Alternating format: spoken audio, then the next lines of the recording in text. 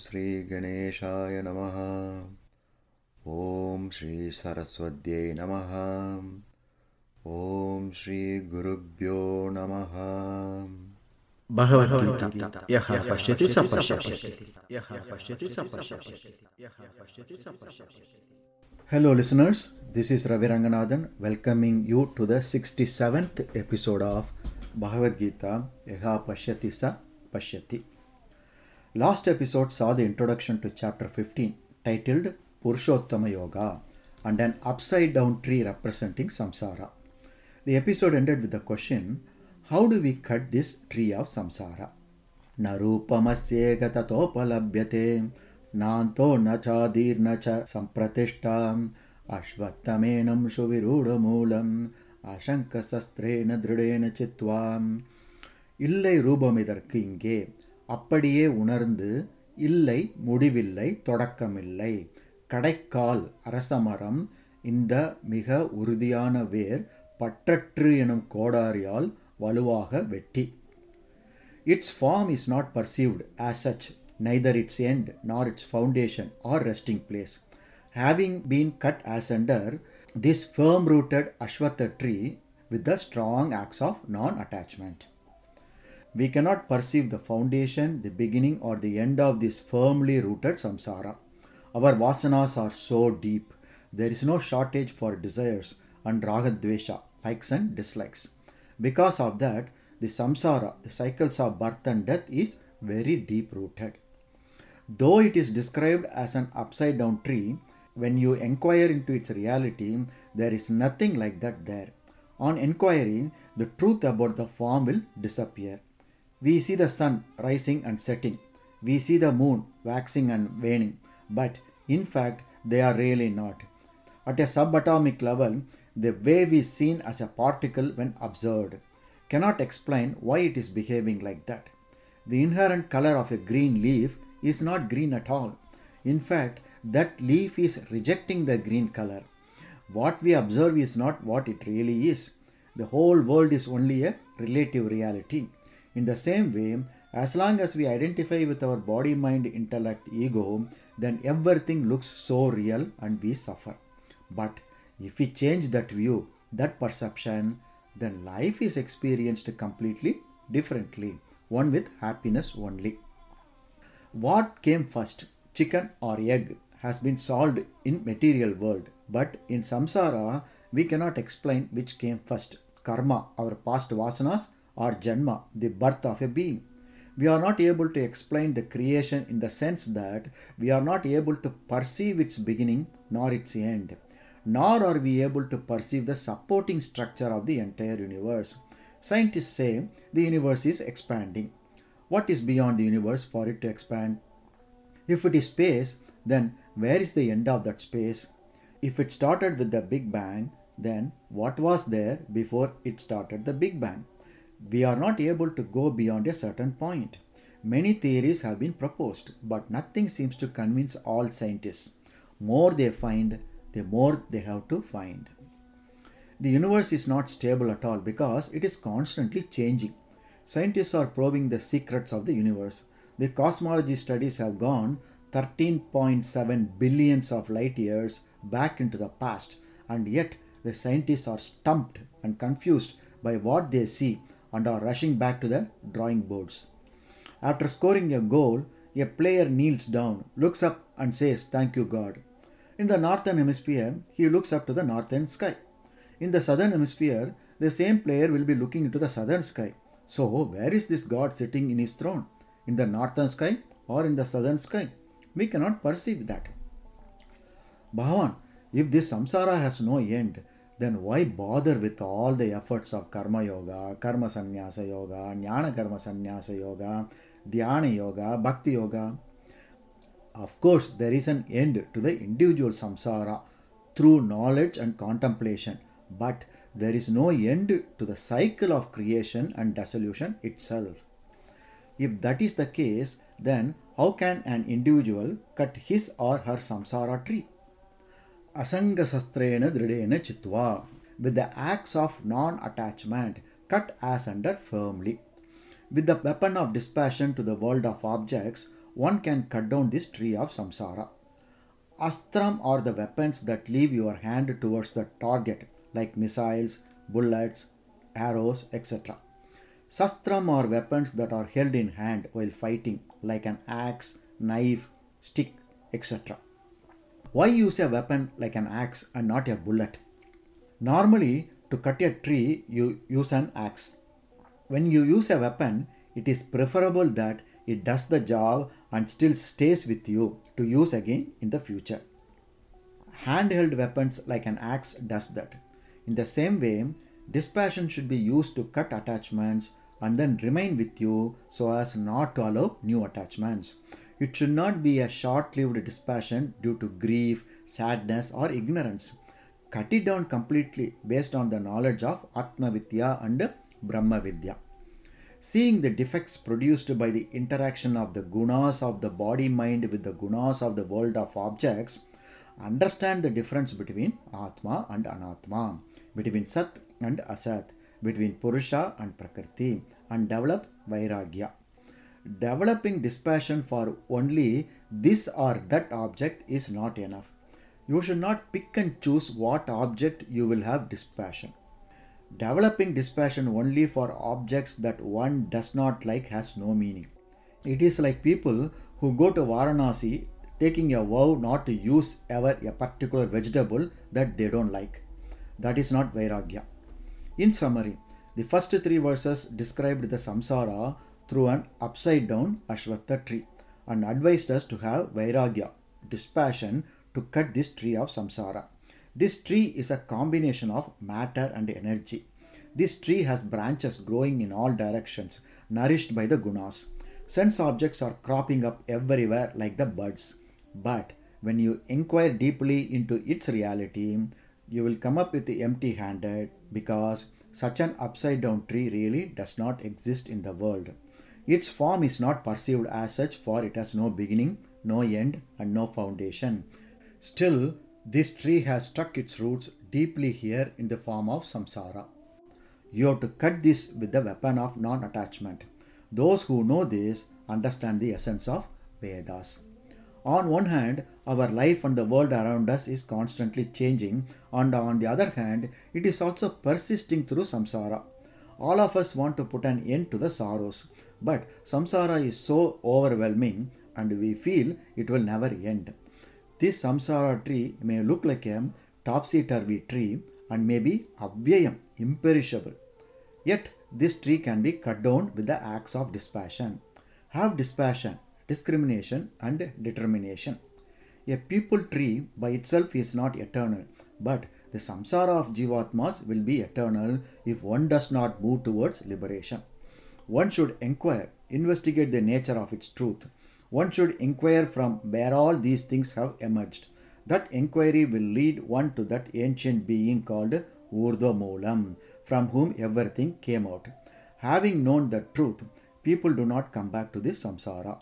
Until you cut down this samsara, serve like a tree without discrimination for the welfare of the world. A small tidbit. It is said that in Sri Lanka there is a people tree that was planted around the year 300 before the current era and is still alive.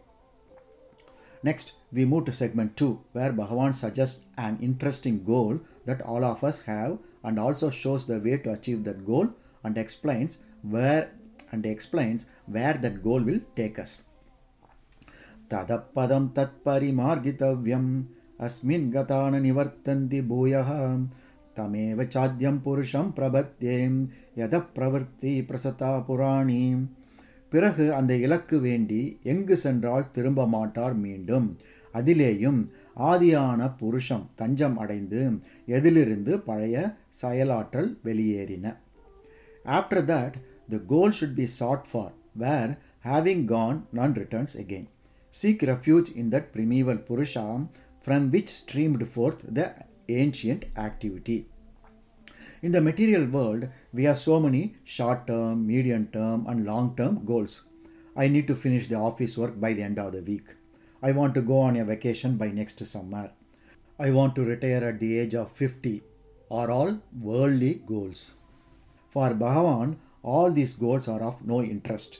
The goal one should seek is to go to the place from where one does not return to take another birth. We keep returning to live in a different name and form. In chapter 2, while explaining our real nature, Bhagavan said that like throwing out our unusable clothes and wearing new clothes, we move from one body to another. Every birth, we have a different body and different name. The goal is to go beyond these names and forms of samsara. The goal is to seek the changeless Sat, truth. Once I know I am the changeless eternal Sat, then there will be no more interest in the changing samsara. We plan a lot and go for vacations. However much the places are attractive and compelling, sooner or later the mind wants to return back to our own home, however small or uncomfortable it is. That is where our real freedom is. In the same way, Sanatana Dharma recommends that we all seek our original home. It is a place from which we will not come back. Verse 3 demanded non-attachment to objects and people. But to cut the tree of samsara, that is not enough. Our mind is so fickle that if there is no higher purpose, then this non-attachment will fizzle out soon. There has to be a higher goal. Set this higher goal and work towards it with dispassion. The short-term goal is to acquire the knowledge of self through viveka and then have vairagya to travel the journey to the final destination. What is so special about this primeval Purusha? The primeval Purusha is the original beginning state. Everything streamed out of this Adyam Purusham, the original Purusha, Adi Purusha. It is our original root. It is our source itself. All modifications and activities came out of this Purusha. Nowadays, we have so many streaming sites. They all come and go. But the original streaming service that was started by Adi Purusha billions and billions of years ago is still running. There is never an end to this streaming service. The only way to unsubscribe from this streaming service is to attain moksha. At an individual level, all our thoughts are streaming from the source, I. The thoughts take a pause only during the deep sleep. We have to seek that original I, which is our inner self, Brahman. Bhagavan, what are the qualifications needed to reach that supreme goal? Also, is that goal a place or an object or something else? Nirmana moha jita sangadoshaham adhyatmanitya vinivrittakamaham dvandvair vimukta sukha dukkha sannaihim gacchantya moda padamavyayam tatham. Garva மோகமின்றி பற்றெனும் தீங்கை வெற்றி அடைந்து ஆத்மாவில் என்றும் வசித்து ஆசைகள் முழுதும் விலக்கி சுகதுக்கம் போன்ற இரண்டில் விடுபட்டு மோகமற்றவர் என்றுமுள்ள அந்த அழியா நிலை சேர்வர். Free from pride and delusion, victorious over the evil of attachment, dwelling constantly in the self, their desires having completely retired, freed from the pairs of opposites such as pleasure and pain, the undeluded reach that imperishable goal. The goal is that Urdhva Moolam, Brahman, pointed out in the very first verse of this chapter. It is our root, the source, and the undeluded wise people reach that imperishable, indestructible, eternal abode. How the wise reached that highest abode is by following a 5-step process. First, Dvandvair Vimuktaha, freed from pairs of opposites by following Karma Yoga. Second, Vinivritta Kamaha, desires are completely gone. Third, Nirmana Moha, freed of pride and delusion and follow Karma Sannyasa Yoga. Fourth, Jita Sangha Doshaha, victorious over evil of attachment, become pure-minded and sinless. Fifth, Adhyatma Nitya, dwelling constantly in the self, remain in Dhyana Yoga and Jnana Yoga. Let us dwell a little bit on these 5 qualifications. See the consistency in Bhagavad Gita teaching. We have reached chapter 15 and Bhagavan has not forgotten the practical methods he gave in the first 6 chapters which focused on the ways to realize our inner self. First, Dvandvair Vimuktaha Sugha Dukkha Sannay, liberated from the pairs of opposites such as pleasure and pain. liberated from opposites like gain and loss, success and failure, honor and dishonor, punyam and papam, likes and dislikes, good and bad, etc. For most of us, when one side of the pair of opposites goes up or down, the other side of that same pair goes down or up. When honor goes down, it is considered dishonor. When the loss goes down, it is considered as gain. When good goes down, there is rise of evil. These pairs operate in sync. We go beyond the pairs of opposites by starting to treat the result of our actions with equanimity. For that, start with Karma Yoga. Second is Vinivritta Kamaha, those who are totally free from all desires. Absolutely no desires. Zero, zilch, nada desires. No desire for external beings. No desire even for self-realization. There is no thought other than being steadfast in the knowledge of the self. When Buddha dropped his last desire, which was to attain enlightenment, he got enlightened. When we start following Karma Yoga, we will start seeing our desires also reduce in our mind. Third is Nirmana Moha, free from arrogance, self-boasting and delusion. Mana means measurement of ourselves. We measure ourselves always high. It is pride, it is arrogance. Apamana is lessening one's mana. Nirmana is free from mana. That is, not having that high attitude about ourselves. It is free from arrogance. It is having humility. The biggest pride we have is defining ourselves based on our body, emotions, intellect, possessions and achievements, and the consequence is we ourselves are putting hurdles on the path of self-realization. In chapter 6, Bhagavan said, your mind is your friend and your mind is your enemy. But we make our mind an enemy easily. We need to drop this pride and arrogance to recognize our own true inner self. Become a nobody and realize we are that supreme body. Worse than having a high opinion about ourselves is having the wrong idea of who we really are. It is thanks to moha. Moha is a lack of discrimination, being delusional. It is a confusion, a false notion about our own true nature. It is seeking things that cannot give permanent happiness and complete ourselves. In Nirmoha, there is clear objectivity. Rational intellect takes control and does not allow emotions to run riot. Thus, Nirmana Moha is dropping all our current ideas about who we think we are, keeping aside the emotional mind, allowing rational intellect to work without any bias to realize our own true nature. In the beginning of chapter 11, Arjuna said, through your grace, my delusion is destroyed. That is, we need Bhagavan's grace to destroy our delusions. How do we attain Nirmana Moha state? By getting the self-knowledge and through dispassion, following the teaching and dropping the idea of I and mine. This is Jnana Karma Sannyasa Yoga and Karma Sannyasa Yoga. Fourth is Jita Sangha Doshaha, victorious over the defects of groups. No likes and dislikes to groups means no attachment to anything. Non-attachment frees us from desires for sense objects, pleasures and comforts and dependency on them to be happy. We free ourselves from these desires that are not helpful in realizing our own inner self. Society portrays attachment as love. Thinking we have a love for the bird, we put it in a cage and feed it through the bars of the cage. This is attachment and not love. Attachment itself is an evil.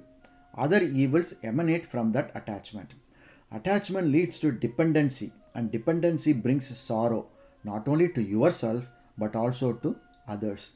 If one does not get what they are attached to, it brings anger and sorrow. One may lose what they are attached to, and this also brings anger and sorrow. We forget that inert objects do not have any attachment to us, but we have attachment to them. Fifth is Adhyatma Nityaha, ever steadfast in spiritual knowledge. It is study, enquiry and contemplation about our own inner self. One must be thinking about and working towards self-realization 24/7. This is Jnana Yajna. The 3 steps to this are Shravanam, Mananam, Nididhyasanam. Shravanam is listening to gurus to get an idea of what this knowledge is.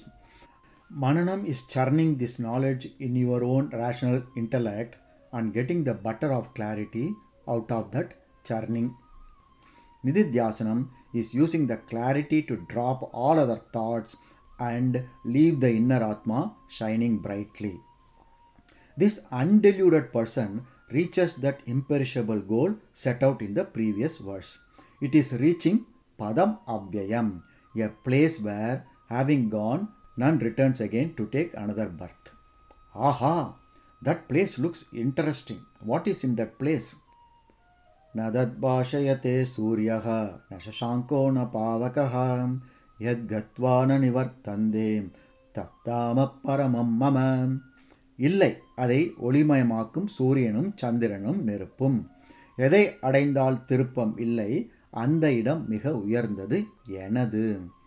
Nor does the sun shine there, nor the moon, nor fire, to which having gone, they return not. That is my supreme abode. It is a place that cannot be illuminated by sun and moon and fire. Bhagavan's abode sounds like a very deep, dark pit. Once you fall into the darkness, we cannot return back. Is that what he is saying? Is Bhagavan asking us to go to a place that is dark and cold? In chapter 11, Sanjaya, who was observing the cosmic form, said that if the splendor of 1,000 suns were to blaze out at once in the sky, that would be like the splendor of that mighty being. Arjuna in his turn said that the sun and the moon being your eyes, the burning fire your mouth, heating the whole universe with your radiance. Acknowledging those statements, Bhagavan says, the brightness of my abode is equivalent to the brightness of thousands of self-illuminating suns. Because of that, the illumination of one sun and one moon itself becomes dull. My abode is self-shining, and it does not need the help of a sun or a moon or a fire. Bhagavan himself is the light in the sun and the moon and the fire. In chapter 7 he said, Prabhashmi Shashi Surya Yogo, I am the light in the moon and the sun. Tejas Chasmi Vibhavaso, I am the brilliance in the fire. And in chapter 10 said, Jyotisham Ravi Ramsuman, among the luminous objects, I am the radiant sun. So, there is no other outside object that can illuminate Bhagavan. There is no outside light needed for any of us to know that we exist. Do you have a doubt about who you are in darkness? Not only do I recognize myself in light, but I recognize myself in darkness too. Even the sun rays cannot recognize darkness. I, the Urdhva Moolam, the consciousness, is the only one who is recognizing the light and darkness. The light rays falling on objects and reaching the eyes illuminates objects. Mind illuminates the eyes. Intellect illuminates the mind. Consciousness illuminates the intellect. Just the presence of light is not enough to see an object. A blind person cannot see the object in spite of having a bright light on the object. An inattentive mind cannot recognize the object. The presence of consciousness is needed to recognize objects. The inner self is not illumined by our senses, nor the inner instruments, nor the organs of action. It is the other way. Once we reach the destination, then we do not return because we become one with the Supreme Purusha. There is no more separation of God and us. We do not return to our old way of life. Please note that having gone there does not mean you have to go to another place. That is a Dvaitic idea. In Advaita, it means when you come to realize your inner self, then you do not come back to the state of ignorance. You go from a state of ignorance to a state of realization. That Urdhva Moolam, which in the previous verse was called Tat Avvayam Padam is his supreme abode. Recall chapter 8 where Bhagavan said that know that state which is called the unmanifest and the imperishable to be the ultimate goal of all. That is my supreme abode. Attaining that, a person is not reborn. Here, Bhagavan is explaining Brahman as that eternal abode. Bhagavan, if a person who goes to your abode is not coming back, then what happens to the person who reaches your abode? To find answers to this question, we move to segment 3 covering verses 7 through 11. Mamai vamsho jiva loke jiva bhutas sanatanaha manashashtanindriyani praktistani kashati.